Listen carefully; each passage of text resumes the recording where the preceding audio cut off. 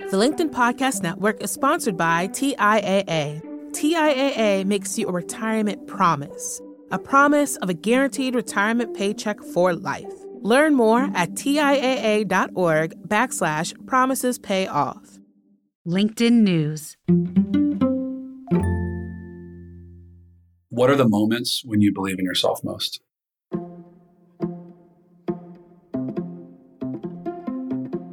Hey everyone, from LinkedIn News, this is In the Arena, a podcast exploring human potential. I'm Leah Smart, and every week you'll find me right here in conversation with bright minds and brave hearts, learning how we can improve our lives and our world by transforming ourselves. This week, I talked to Oprah's meditation guy and founder of The Big Quiet, Jesse Israel. Now, I wanted to talk to him because, well, he's Oprah's meditation guy, but also because of what he's doing. Jesse is leading a movement where tens of thousands of people come together for the powerful work of collective meditation. Now, if you listen to this show often, you know that I am a regular meditator, but it wasn't always this way, and it's taken a while to get to where I am today.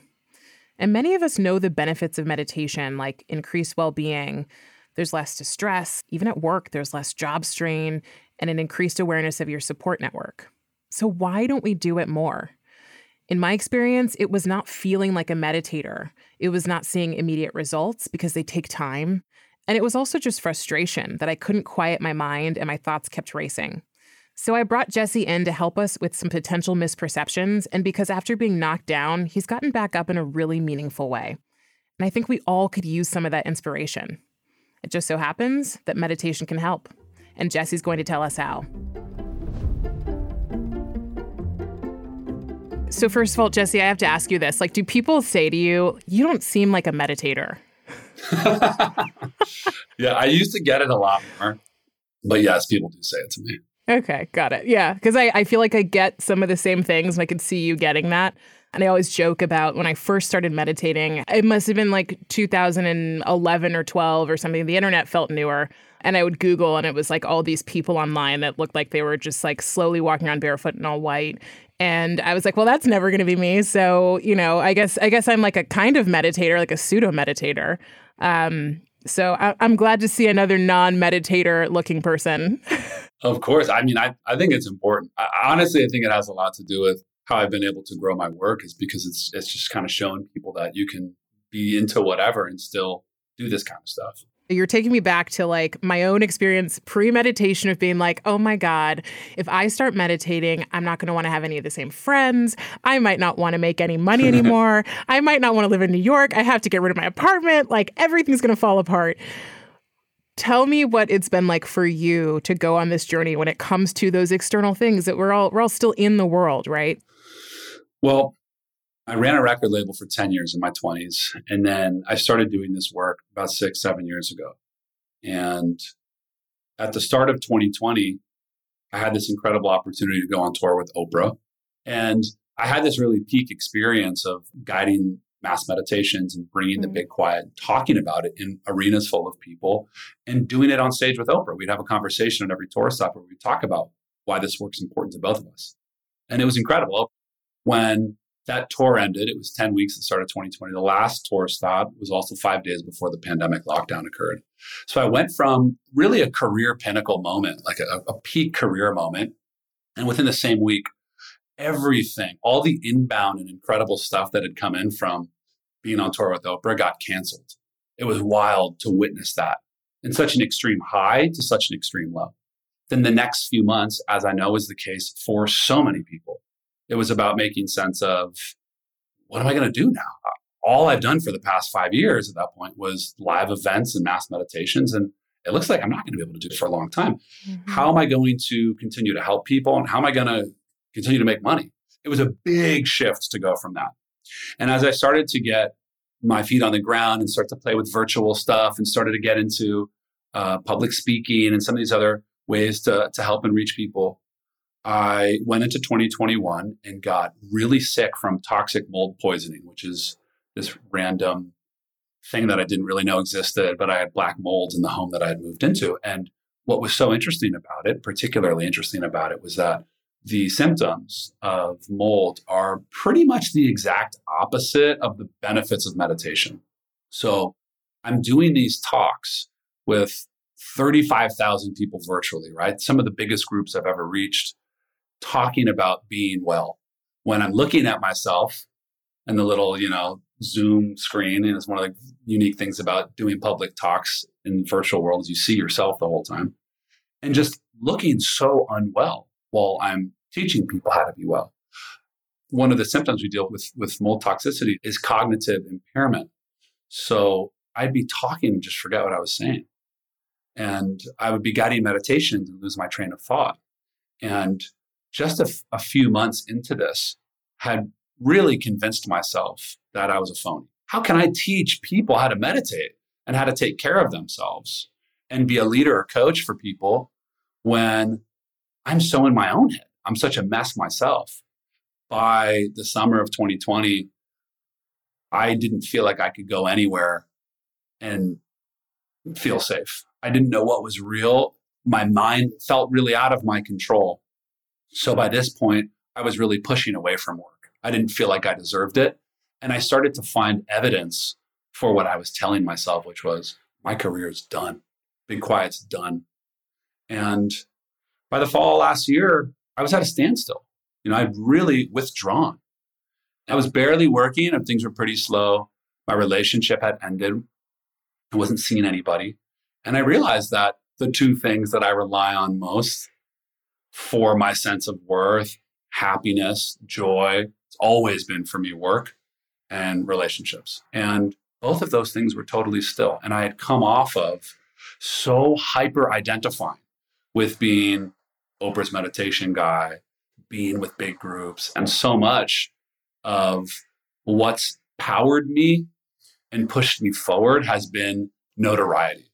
And there were so many times where that's what it was about, not about teaching meditation and guiding meditations because it helps people and because I do believe it repairs the world. I would totally lose touch with that. By the fall this past year, when things were totally still, like I described, I had reached this point where I was miserable and my life felt joyless. And all I wanted was something, quote unquote, big to be happening so I could feel good about myself.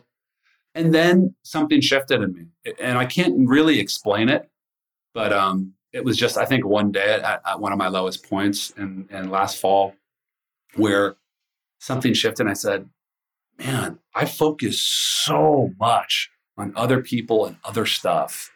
And I'm so concerned about me. And I'm not making any space for the things that are actually good in my life. And I haven't considered in a long time some of the things that do make me special, some of the things that I am proud of. And I started to just place more energy into the good things in my life, the things I was grateful for, into the things that I was proud of that made me Jesse. And by 2022, I started to have this experience that I'd never really had before, where while work was still unknown and my relationship stuff was still unknown, I started to feel this deep sense of love for myself and this sense of excitement for life and what was next without knowing what it was and without having something to post about on my Instagram.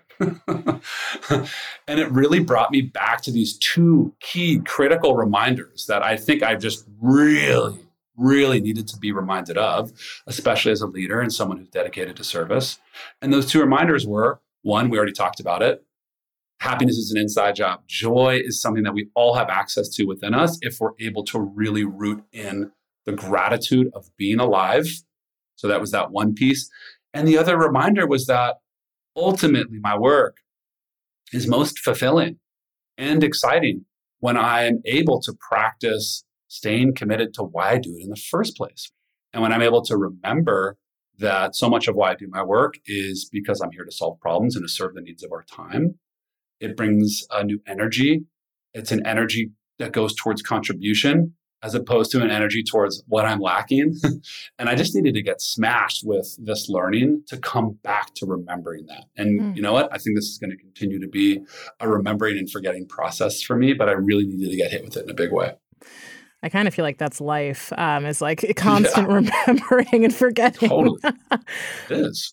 So for those people, who are sitting thinking like, I'm not a meditator, or I don't like meditation, or I can't quiet my mind, or, I just don't even know where to start. Like, what are you really doing? What is meditation, and why should we care? The way that I like to think of meditation is the systematic process of releasing stress and fatigue from our body. And this is a very kind of science, rational way to think of what meditation is, which I have found has worked best for me and seems to also work well for people who are maybe new to some of these concepts or concepts around wellness and well-being. When we practice meditation, when we close our eyes and move into a meditation practice, one of the first things that occurs within the body's nervous system is the fight or flight response, that stress response that thinks it's helping us out because it thinks that our body's got some threat to our survival happening every moment of the day. Mm-hmm. The fight or flight response starts to turn off. It's something that happens quite quickly once we begin meditating. Even if we don't feel relaxed, even if the mind is wandering like crazy, we're still experiencing this benefit. Fight or flight response starts to cool off. And when that happens, our nervous system starts to regulate. We move into a parasympathetic nervous system state. It's also known as the relaxation response. Mm-hmm. And when this happens, our body starts to feel like it's not under attack all the time. By the way, the average person living in 2022 experiences about 25 fight or flight triggers in any given day. And it takes the body's metabolism about 90 minutes to recover from a fight or flight moment. So for so many of us, we're in a constant state of fight or flight, a constant state of the body thinking that it's under attack. So when we practice meditation regularly and the body starts to regulate itself, when we go to sleep at night, the body's able to go, oh, I'm not under attack. It lets us sleep deeply. As opposed to when we're constantly stressed, the body doesn't want to let us go to sleep in a deep way. It doesn't want us to get too deep because it thinks there's a tiger that's going to pop out and eat us at any moment. So for me, when I started to notice that fight or flight deregulation, I started to notice benefits quite quickly. And that also can look like getting sick less often, starting to notice that we remember more, starting to realize that instead of stressfully reacting to stuff or losing it and snapping on people, we start to thoughtfully have space to respond. And then as I continue with my practice, and I see this with my students and with people that I coach, a constant meditation practice starts to allow people to see the unknown as exciting instead of scary. And we start to feel a constant stream of creative desire in the heart. So ultimately what it's about, I guess at a base level for me, is a practice that removes stress from my body. Now, the more that I meditate, the more that meditation has become a meaningful daily part of my life, the more it's taken on deeper meaning beyond just being about stress. It's helped me get really clear about who I am in the world. And it's allowed me to feel good about the person that I am, just as me, regardless of what's happening with work or with relationships or the things that I'm so used to kind of relying on to feel a sense of self-worth or identity. Meditation's helped me just feel good about being Jesse. And that's been so huge for me. Okay, so I'm going to ask you a big one. Who are you in the world? I love this question. The way that I answer that question first is through my work of service, which is ultimately I'm a leader. And the ways that I lead, through teaching, through speaking, through coaching other leaders, through hosting big quiet events, and I like to think that the ways that I lead help people reconnect with their own power and sense of self-worth. Because what I've seen, and I've seen this so much through my own experience, and I've really seen a lot of it right now in this phase that we're in, the pandemic, is that it's so common for us to lose a sense of belief in ourselves. It's so common to feel self-doubt just taking over, especially after how much the last 2 years has shaken us up. So for me, I like to think of myself as someone that can help guide people back to that place of self-love, self-belief, self-connection, because when people are in that place, they are so powerful and they get clear about how they can give to the world in a way that repairs the world, pushes the world forward, shifts culture. So that's how I'd answer that. What you're sharing is basically that as you become, you give others permission to become. And I also love that what you're doing is democratizing the idea of what leadership means. I think a lot of times we get into these very specific boxes of what it means to be a leader. I mean, every company, every organization, most of us have a checklist of things that are supposed to be true in order for someone to be a leader. But it's not often that you see on that checklist, like becoming more of who you are or being yourself. Right. Yeah, I so appreciate you pointing that out.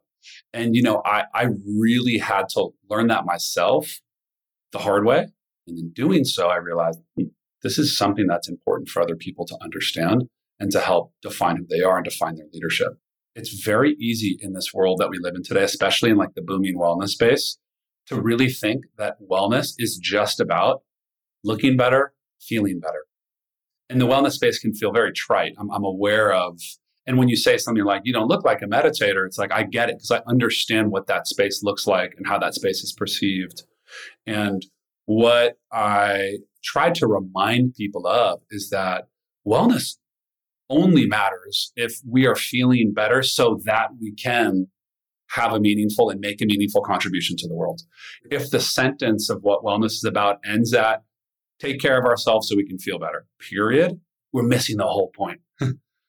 So much of why self-care is important, why wellness is important, why taking care of ourselves and feeling our best, we hear this all the time. So much of why that matters is because when we are our best, we get clear about how we can be of use in the world. And this is critical to our sense of purpose on this planet. We're going to take a short break. While we're away, if you are one of those people who wants to try meditation for the first, 5th, or 10th time, or even just get more serious about it, why not get a 5-minute session on the calendar right now? I know for me, if it's not on my calendar, it literally doesn't exist. So I'm going to take it even a step further. I know that you're listening on your phone, so schedule it now. Seriously, I'll wait. When we get back, Jesse is going to share how we can make space to meditate in a world that feels increasingly hectic. So get it on your calendar, like now. The LinkedIn Podcast Network is sponsored by TIAA. In the last 100 years, we've seen financial markets swing, new currencies come and go, decades of savings lost in days, all showing that a retirement plan without a guarantee, quite simply, isn't enough. So more than a retirement plan, TIAA makes you a retirement promise. A promise of a guaranteed retirement paycheck for life. A promise that pays off. Learn more at TIAA.org/promisespayoff. Hi, I'm Tomer Cohen, LinkedIn's Chief Product Officer. On my podcast, Building One, we dive deep into what it takes to build great products. Recently, we had Zach Perret, the CEO of Plaid, and he shared about his struggles building a financial app for consumers and how he was able to turn it all around with a critical pivot. Take a listen. I personally couldn't resonate as much with the consumer set that we were trying to reach. I just didn't have that level of empathy. When we made the shift to building a B2B product, though, I was building the product that I wanted. My co-founder and I were creating the product that we wanted ourselves, and we had so much empathy for what that product was. Such a great insight. In that sense, we got lucky because we were creating a thing for ourselves. And then the people that we were talking to also had the same problems we did. They were fintech developers. We'd been a fintech developer. We'd been trying to build a fintech product for a year. And so we had such deep empathy. We had such a clear ability to... If you want to hear more of Zach Perret's story and the lessons that follow, listen and subscribe to my podcast, Building One.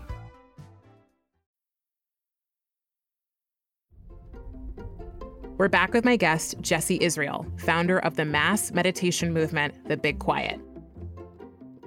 Something I wonder about is, what keeps people from going on a journey like this? Like, what we're really talking about is an inward journey, and some of the challenges that we face, some of the hardship that we face. As someone who meditates regularly, it's a lot of time spent with yourself, right? Like kind of being there, and there are thoughts, absolutely. So you're not just sitting there in full silence. Like things are coming up, and all of your stuff is coming up. And I think that's already hard enough. And then you see all these other distractions and the ways in which we kind of frame up self-care or wellness.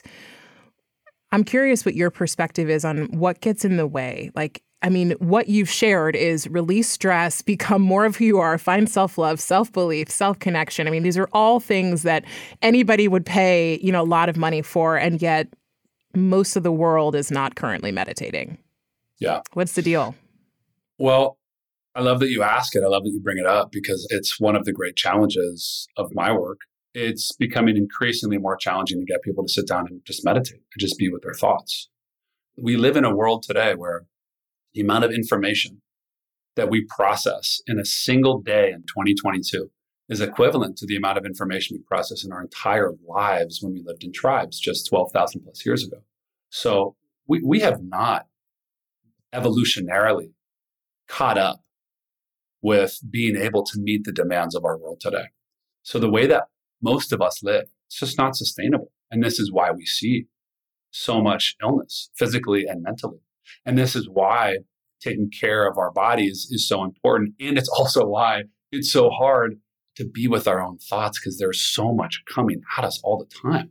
It's really tough. And, I just think about this through the practice of meditation for people to be able to make the space for it. And then on top of that, to be able to sit with the discomfort, with the challenging stuff that can come up when we meditate, which is so important. Because like I said, through the release of that discomfort and through allowing ourselves to feel and move through whatever it is we're going through, on the other side of that is clarity, power. But sitting with that and allowing that is, our society tells us that we're not supposed to have it and that we're supposed to fix it. So just being with it is an incredible practice and a practice that requires a lot of discipline in this day and age. And when you started in your own meditation practice, did you find you were afraid of some of these very things, of the thoughts that might come up, or just having to sit with yourself? Yeah, absolutely. When I first started meditating, I was, experiencing pretty debilitating anxiety and panic attacks. So to sit with myself when I knew that that was something that was capable of happening within me was really scary. But I also knew and felt and trusted that by making regular space to heal my nervous system, that I was able to make progress and create a stronger foundation for my body, my nervous system, and my mind, so I could start to experience the world differently and experience those types of challenges less. But by having great teachers and great community, I felt like I could safely move through that. Mm-hmm. I fully relate to what you're saying. And you brought up the fact that mental health is being more discussed than it ever has been. I can remember times where I was having such terrible anxiety, I wouldn't tell anybody about it. And although meditation was a clear way out, I ended up piling up a whole bunch of other stuff to keep myself so busy that I didn't have to look at the anxiety, because that seemed like the scariest thing was, what are my thoughts going to say? What am I going to remember? What, trauma am I going to unearth? I don't want to go there. So I'll just, make friends, have plans, live in New York City, and make myself busy. Yeah. And I love that you have the self-awareness around that, because this is how most of us operate. And it's also how we're told to live in this day and age. You just kind of take on as much as you can. Just say yes as much as possible and just do it, hustle, make it happen. So I love that you're able to apply that self-awareness to it. For me, I started to practice these tech Sabbaths where Friday night at sundown until Saturday night at sundown, I would turn my phone off and hide it. And it was really challenging at first. And then I started to realize that with limiting the distractions that come from my phone for a 24-hour period, I was able to start to make space to feel clear with myself and to start to actually allow some of the stuff to come up, but also to allow it to come out. And on the other side of that, to just kind of come back to feeling good about me. And I realized I really needed these digital detox moments, these moments to cleanse, to really intentionally make that space. So I kind of forced myself into it. And then always, by the time that Saturday sundown would hit, I wouldn't want to turn my phone back on. My body adjusted to how refreshing it was to just be and to, make food without listening to a podcast, or to go for a walk and just listen to the sounds of the street instead of having my Spotify on. And I realized by creating those boundaries for ourselves, there's a real gift in what comes with that. But it requires boundary setting, requires discipline, and that can feel really scary and can feel really tough. Mm-hmm. And, in part, our phones kind of become to-do lists that other people place on us, especially with text messages and oftentimes with the DMs or email. It's just so nice to just cut that tether for a period of time. Mm-hmm. I was actually just talking to somebody about meditation earlier today, and she was saying, like, God, it's so hard for me to just sit down for 10 minutes. And I was like, sit down for 3, like start somewhere so that you can get yourself to the point of actually progressing. Mm-hmm. So I do think it's really important to just call out for people that this is a continual journey. But I also want to just pull back to one thing you said, which is why we do this at all and some of the value that comes out of doing it. And you're reminding me of when I was becoming a coach, the final retreat, which was a 3-day experience together, was about something called process. And process was about looking at something hard and just going down into it. And so the kind of like visual of it looks like you're falling into an abyss. And then all of a sudden there's this point where it naturally shifts back up and you come out. And I was scared out of my mind. I was like, I'm going to hate this weekend. And what happened was exactly what you talked about, which is that we all started with being coached on things that were challenging for us, that we were afraid of looking at. And we went there and we stayed there and we just let ourselves sit there. And then all of a sudden, kind of like magic, naturally, we just came out of it. But it wasn't until we stopped to look at it that we could move through it. Yeah, this is such an important practice. And if we're willing to do this with deeper work in the way that you described, it's wild what's on the other side. And it's a reminder that when we allow ourselves to move through challenge, especially emotional challenge or emotional pain, if we allow ourselves to move through it, we learn so much from it. We become stronger, more powerful, clearer. Mm-hmm. But the tendency that we have as humans is to hide from it, to feel like there's something wrong with us, to fix it right away. And what you're talking about, I think, is kind of a lost art. And it's this critical piece to being human. Do you have to be spiritual to meditate, and or do you become spiritual by meditating, or is spirituality completely separate from meditating? For me, I felt a greater spiritual connection through my meditation practice, but that's not what drew me to it. For me, it's about how much it's helped me be able to move through the world and meet the demands of the world. And in doing so and in receiving that support, I feel like I am more open and able to feel into and connect with a greater power, with a greater force, and just trust a whole hell of a lot more in life's process and unfolding than I was able to before I was meditating. Mm-hmm. You said trust. Yeah. I mean, it's interesting because like anxiety, right, and stress, a lot of that comes from the inability to trust or the desire to control. Totally, especially with anxiety. I mean, one of the most challenging components of anxiety is when we're experiencing it. It is so hard to remember that it will go away. It always goes away. But when we are in it, it's like the light at the end of the tunnel. It's not visible. And it's part of what's just so tricky about the experience of anxiety. One of the ultimate mindfulness practices is when we're experiencing something challenging emotionally, or we are in a moment of anxiety, to be able to remind ourselves and know, even though this feels so uncomfortable, so scary, I know this will pass. And I trust that I'm having this experience because it's making me stronger. It's teaching me something.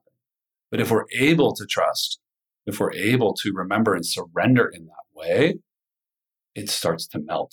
And this is the ultimate mindfulness practice, in my opinion. So I'm curious now, you've had this experience, you went on this journey, you went from like the highest high to a crazy low. What's possible now?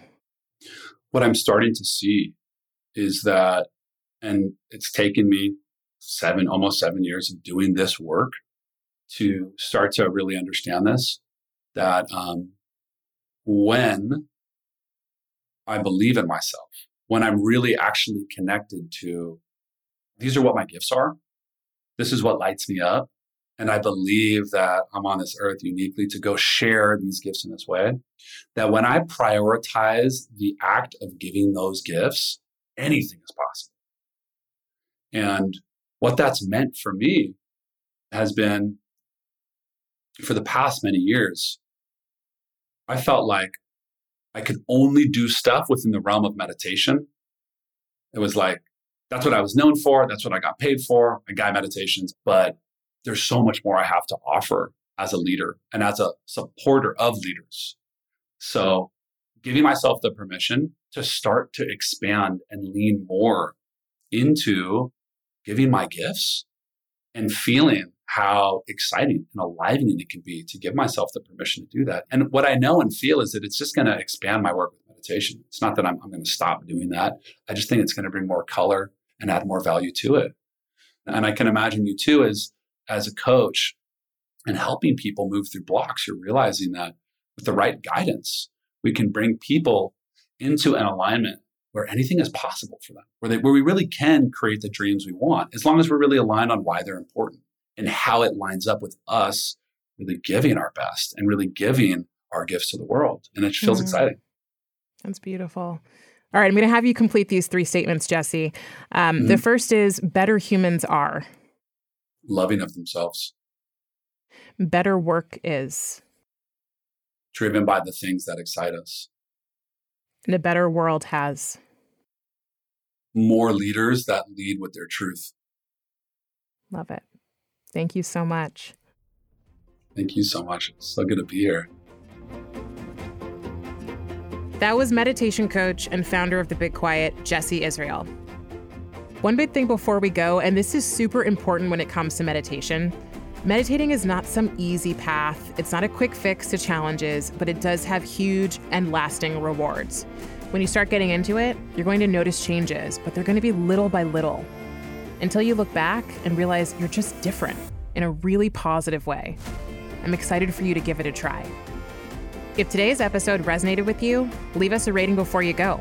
And even more helpful, write a quick review. It helps other listeners like you find this show and grow with our community. And you can always find me on LinkedIn writing about human potential. Would love to hear from you, so send me a message. In the Arena is a production of LinkedIn News. The show is produced by Michelle O'Brien. Joja Georgie mixed our show. Florencia Iriando is head of original audio and video. Dave Pond is head of news production. Dan Roth is the editor-in-chief of LinkedIn. And I'm Leah Smart. Thanks for coming on the journey with me, and I'll see you next week.